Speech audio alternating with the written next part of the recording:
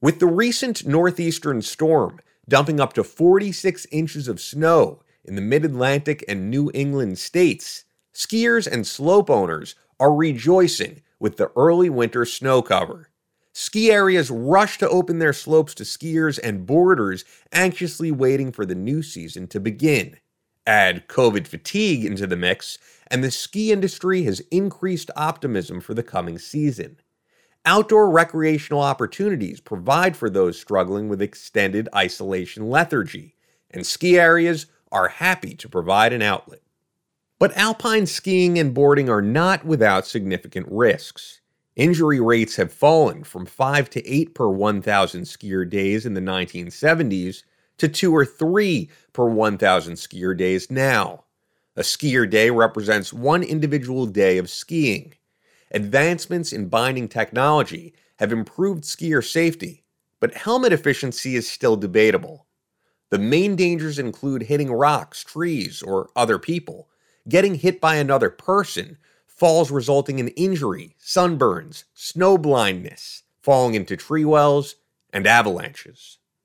Alpine skiers and riders reach summits by way of chairlifts or gondolas. What are the safety statistics for this equipment? Chairlifts are safe, right?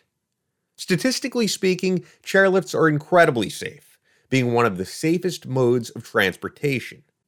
While 13 people have died from ski lift malfunctions from 1972 to 2017, there were over 17 billion lift passengers during that same time frame. You are 5 times more likely to die in an elevator than on a chairlift.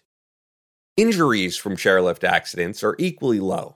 Only 118 persons have suffered lift injuries during the same time period. And of those injuries, many are due to skier error, not mechanical issues.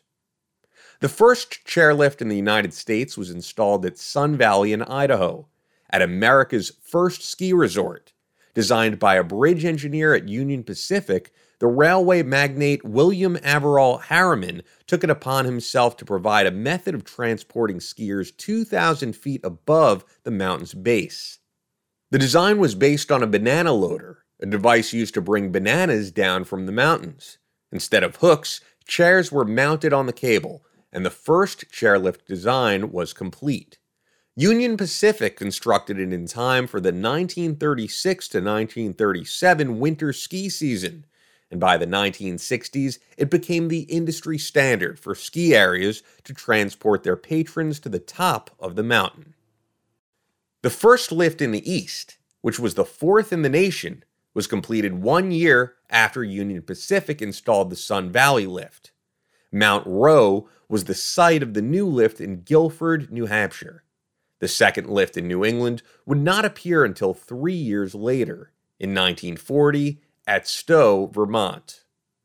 Hussey Manufacturing Company was the general contractor assigned to the Mount Rowe project, supervised by Charles A. Proctor, an advisor at Sun Valley who was involved with their chairlift construction. Proctor likely duplicated the efforts from Sun Valley. The American Steel and Wire Company provided materials and assisted with the construction, providing not only the bull wheels and cable, but the first ever lift towers built from steel and not wood. Laborers worked double shifts to ensure its timely completion. The Rowe Mountain chairlift was 3,200 feet long and rose 714 feet. The lift ran at 400 feet per minute, and the ride to the top took about 8 minutes. The chairlift had a capacity of 200 people per hour. Construction began in 1937, and it was completed on January 15, 1938. The new chairlift opened officially on February 5, 1938, with the first ride reserved for New Hampshire Governor Francis P. Murphy. These fancy new modes of transportation up the mountain were single chair lifts, meaning one person to a chair, with a series of chairs spaced throughout the cable span up and down the mountain. The lift appealed not only to skiers during the winter, but in the summertime for tourists and berry pickers. The uniqueness of this new mode of transport proved immensely popular. Dignitaries and journalists alike raved about the lift, the ride, and the beautiful views from the top of the mountain. Lake Winnipesaukee and the White Mountains lay out before riders of the chair, offering superb views. The lift was not without criticism, though. As the Lewiston Evening Journal observed, the new addition to the mountain made the ski area a rendezvous for lazy skiers, as they put it. Nonetheless, lazy skiers from all over the Northeast converged at the site to enjoy its convenient transport to the top. The chair and its design proved peculiar, with its little idiosyncrasies. Whenever it stopped or started, the chair would lurch, and extra slack in the cable would cause the loaded chairs to bounce, sometimes hitting the ground in spots where there wasn't much ground clearance. Nonetheless, people loved the chair that would take you up Mount Rowe. It was not uncommon to find long lines at the popular attraction. But in December of 1939, a fire broke out in the lift's upper terminal building, knocking the chair offline until it was replaced. The chairlift's popularity ensured a quick reconstruction, and the lift was soon back online. But the years of use and the unit's uniqueness at the time of its build took their toll. Advances in the last decade to chairlift technology made Mount Rowe's lift a bit obsolete. In January 1950, their insurance company canceled their liability policy, deeming the aging cable too much a hazard. A complete renovation was required and embraced. Not only would the cable be replaced, but upgrades to the chairs with footrests and safety bars, along with new hangers and pulleys, was planned. The goal was to provide a modernized lift with a smooth and quiet ride. The project was quickly completed within a month, and the lift was back online by May 1950, that same year. 6 years later, the unthinkable would happen. The day was a typically hot and sunny summer day at Mount Rowe. Summer tourism was at its peak, and crowds gathered to the Mount Rowe single chair to enjoy a leisurely ride to the top of Mount Rowe. But Wednesday, July 25th, 1956, would soon become a fateful day in the history of chairlifts and for the Rowe Mountain single chair. On this date, the country's first known documented fatal accident involving a chairlift would occur. The site's manager, Fritzie Bayer, was performing site maintenance at the base of the attraction. His son Bobby had just taken the trip down from the top and was assisting passengers into the chairs for their ascent to the top. Just after 10:30 a.m., the lift stopped, and the cable seemed to loosen. A witness near the base heard a loud noise. Upon looking up, he saw chairs fall to the ground between the lift towers closest to him. Each tower section heading up the hill fell consecutively until all the chairs and passengers crashed to the ground. Help! Fire! Fire! During one of the first collapses, the witness heard water splashing. Upon immediate investigation, he came upon a small pond in which the chairs and their passengers had plunged. Near the top of the lift, Dr. L.H. Pryor, who thought a summer ride to the summit would be a great way to spend the morning, plunged to the ground, as did all the other passengers. Luckily, the doctor was uninjured and began working his way down the mountain to administer aid to those in need. He soon came upon William M. Kirby, 37 years old, who did not survive the 30-foot fall onto the rocks. Kirby's family was on the lift as well, and his 13-year-old stepson, Arthur Paquette, had been injured but not critically.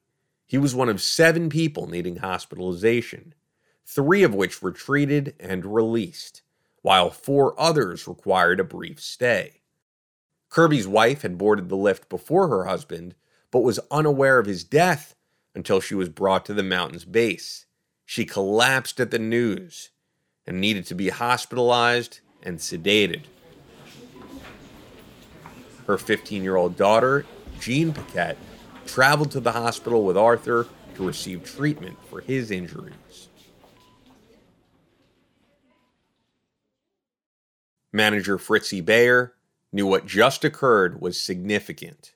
He shut down all lifts, demanding an immediate inspection of each one. He supervised the rescue, directed staff and rescuers, and was open and honest to all requests for information on the accident. The press descended on the accident site, eager for news about what happened. Fritzie Bayer was universally praised for his efforts, poise, and leadership during and after the accident.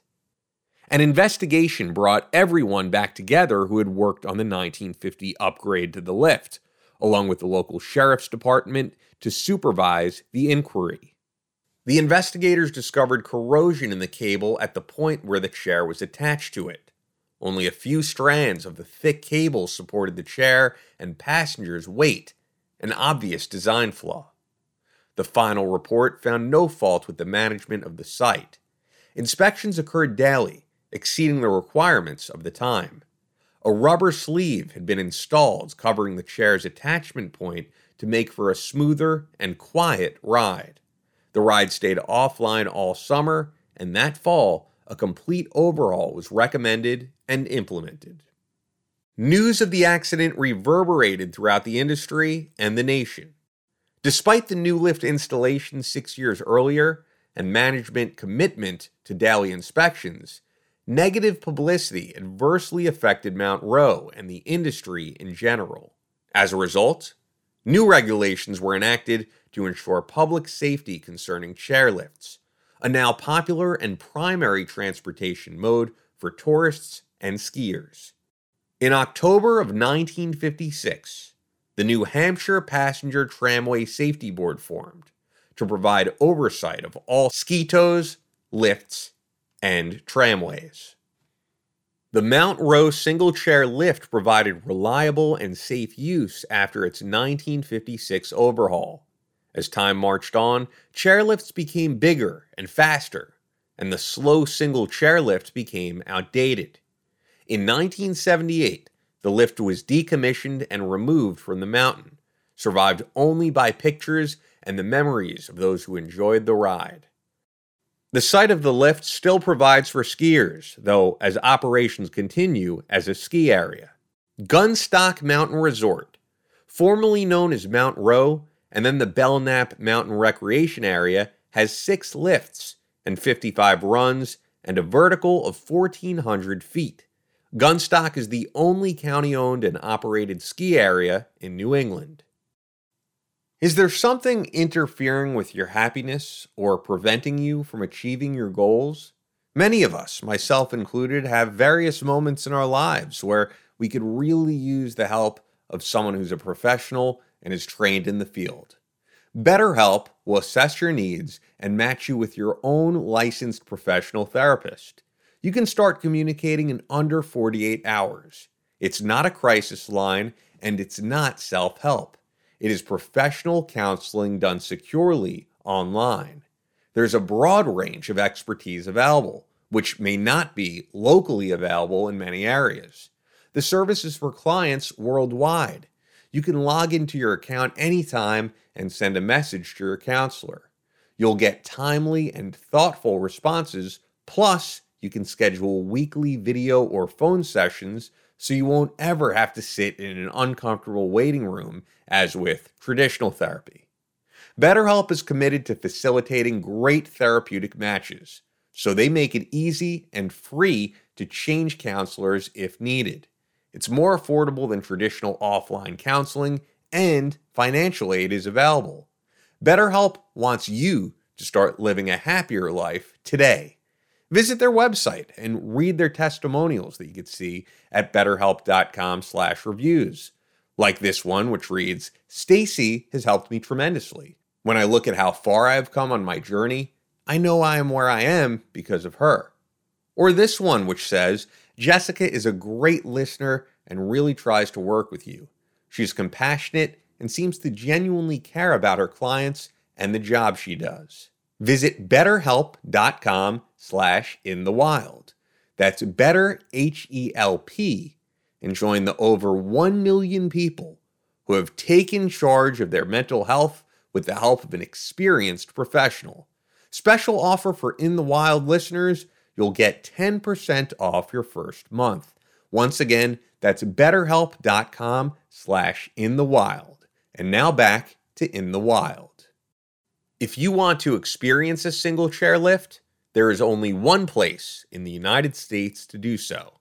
In Waitsfield, Vermont, Mad River Glen has had a single chair carrying skiers to General Stark Mountain's top since 1948, becoming one of Vermont's first major ski areas.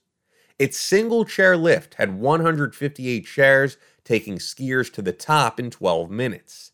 Mad River Glen is a unique ski area and has cultivated its uniqueness throughout its history. The area shuns snowmaking and extensive grooming efforts to preserve the natural challenges of skiing. Snowboarding is not allowed at the resort. Mad River Glen is a place for skiers to enjoy skiing in its purest form. The resort today still resembles how it originally looked in its early years. In 1995, the Mad River Glen Collective formed, enabling skiers a share of the resort.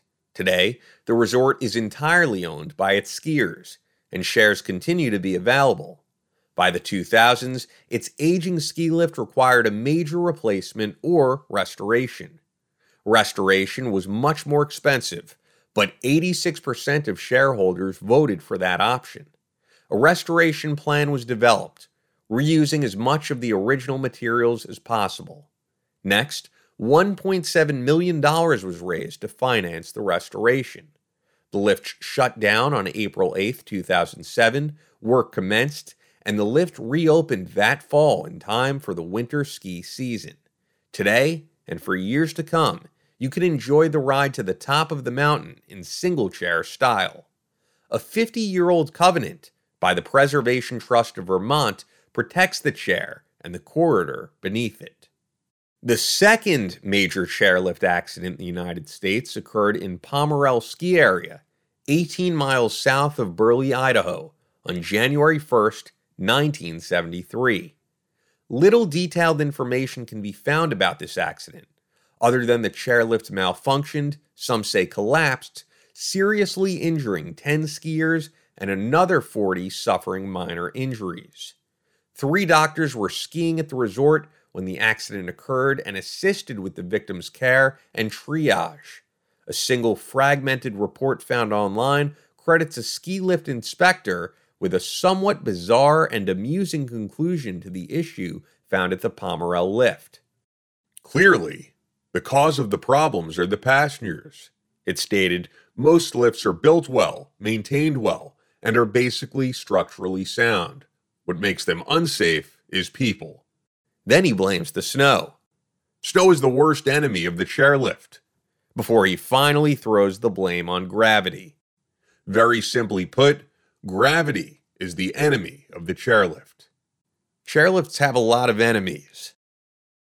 The 2010 American thriller film Frozen, directed by Adam Green, tells about 3 college students spending a weekend skiing and snowboarding at a New England ski resort. Going for one last run of the day, they board a chairlift, only to have it stop halfway up the mountain, stranding the 3 students on the lift. With the resort closed down for the night, they face freezing to death on the chairlift, or horrible injuries, attempting to dismount their chair and then try to make it down the mountain to call for help. Sound far-fetched? Unfortunately, it is not. There are more than a few incidents of skiers left behind on chairlifts to face the frigid night alone. 2 local men, Stephen Mullen and Timothy Brault, boarded the last lift up West Mountain Ski Center late on Thursday afternoon on February 4th, 1993. Located in Queensbury, New York, the mountain offers a 1,000-foot vertical drop with 2 primary chairlifts to the summit. When the lift suddenly stopped its ascent 3/4 of the way up, the men weren't concerned. Chairlifts stop periodically when the skiers have issues loading or unloading. But when the minutes began to pile up, a bit of concern crept into the men. They were suspended 30 to 35 feet above the ground, and they were not close enough to a lift tower to climb down. As the light began to fade, they considered their options. Dropping from that height was to risk serious injury or death. They decided to sit tight and wait until someone found them. The minutes turned into hours. The warm temperatures during the day gave way to numbing cold down to 13 degrees. Still, they knew they would eventually be found. At 12:45 a.m., Brault's wife called the Warren County Sheriff's Department and reported her husband missing. 911, what's your emergency? Deputies began a search, starting with the Warren County Snowmobile Patrol dispatching to the ski area. At 4:30 Friday morning, the men were found, still waiting out the frigid temperatures after more than 12 hours stranded on the chairlift. Mullen and Brault were taken to the Glens Falls Hospital and treated for exposure and frostbite. We are just 1 week into a new year. How are those New Year's resolutions going? It's time to make a fresh start, and now is the perfect time to build hydration into your new healthy routines. That is where Hydrant comes in.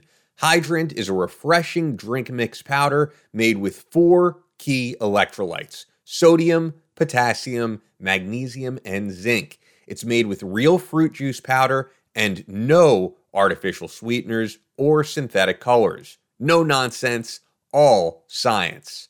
For an extra boost, try new Hydrant Immunity containing vitamins A, B6, B12, C, and D, along with ginger and turmeric. Water meets wellness in a vitamin-packed drink mix that you can drink hot in these chillier months.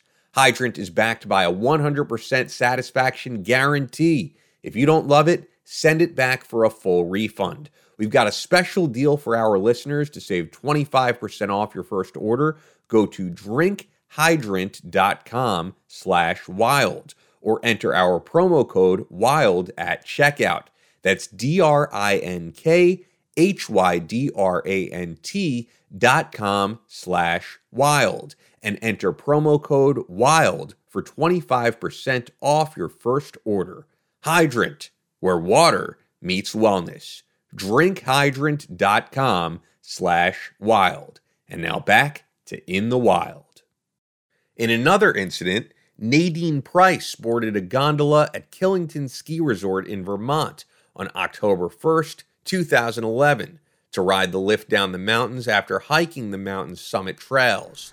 High winds and inclement weather forced the ski area to close the gondola, with Price stranded halfway down the mountain. It was 3:30 p.m. Over the next long hours, Price sat in the gondola, losing feeling in her hands and feet. Temperatures hovered around 35 degrees. She tried her cell phone, but she was in a dead zone without coverage. She moved her feet to keep warm, kicking them. She fought off the urge to sleep, fearing she would not wake up. She set her phone alarm every 30 minutes to awaken her if she did so. She thought she would die on the lift. When Price failed to return from her hike, friends contacted Killington's lodge to report her missing. Lodge staff and constables searched the hiking trails and then backtracked through the K1 Express gondola cars when they found Price. When she came off the mountain, she required medical treatment. Despite her horrific ordeal, Price continues to ski. Skiing is her passion, and she refuses to give up what she loves doing and give in to a traumatic experience. Nightmares plagued her, though, and her lifelong partner claims her personality has changed. A jury awarded Price $750,000 in damages from a lawsuit she filed against Killington Mountain Resort, far above the requested compensation from Price's lawyers. The outcome from an appeal request by Killington Mountain Resort is not known. Finally, The Struggle to Survive by Josh Elliott is an encouraging story of determination and fortitude displayed by a young man in an inconceivable situation. 14-year-old Josh Elliott found himself in a similar situation on February 14, 2016. Josh rode up the last lift of the day to fit in one more run at Sugar Mountain Resort in North Carolina. Before reaching the top, the lift stopped, and unbeknownst to Josh, shut down for the day. Josh shouted for help during the next 2 hours, but his calls were drowned out by high winds and the roar of snowmaking equipment. As the sun dropped, the winds picked up, and the temperatures fell. At 6 degrees above zero, Josh contemplated his options. He was 30 feet above the hard-packed snow. It would be a hard fall. Meanwhile, his mother reported her son as missing to officials at the resort. She found the area's response dismissive. Excuses from workers at the resort blamed the youth for wandering off trail. An immediate rescue effort was not launched, delaying efforts to locate the teenager. On the lift, Josh was beginning to doze off. The falling temperatures worried the teen that he would fall asleep and freeze to death in the chair. Josh struggled to wake himself and pulled out his phone for yet another attempt to acquire a signal. As soon as he pressed the button, the phone died due to the low temperatures. He steeled himself with a determination to escape the chairlift and make it down the mountain on his own. He unhooked the snowboard from his boots and dropped it from the chair to the snowy surface 30 feet below him. Upon striking the snow, the board bounced off the surface, indicating the snow was icy or very hard packed. Not a good sign for the next object to fall from the lift. Regardless, he knew what he had to do.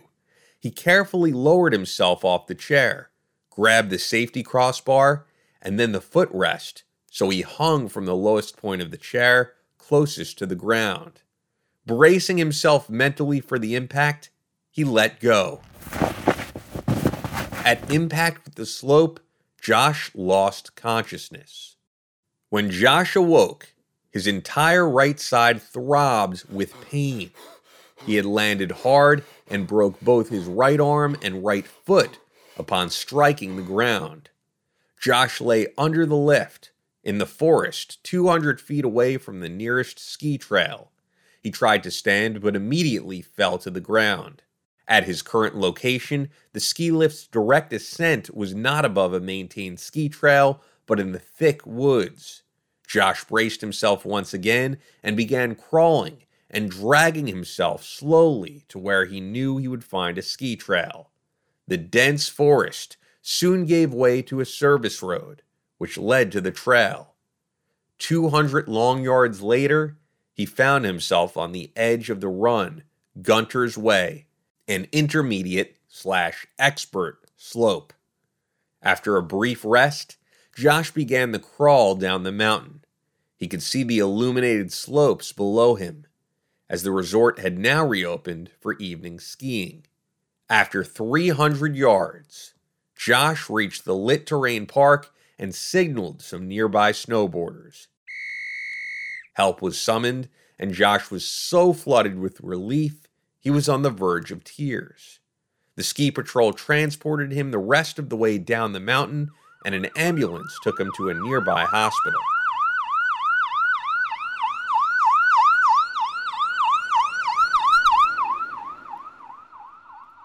Doctors discovered that Josh had shattered his hip and foot and broke his arm and wrist in several places.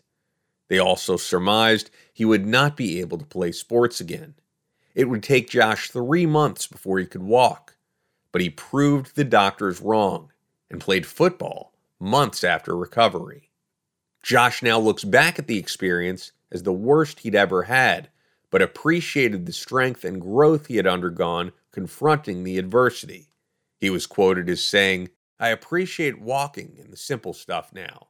Not that I didn't appreciate life before, but I definitely have a broader perspective now.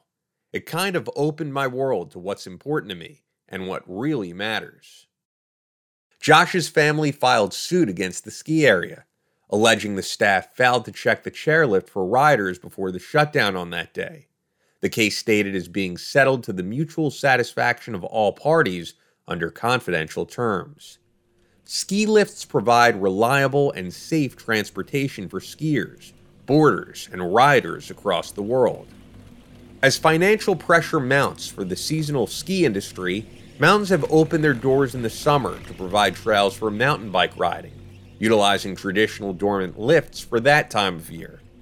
But despite its safety record, be prepared for the unexpected, because danger may lurk just past the next lift tower.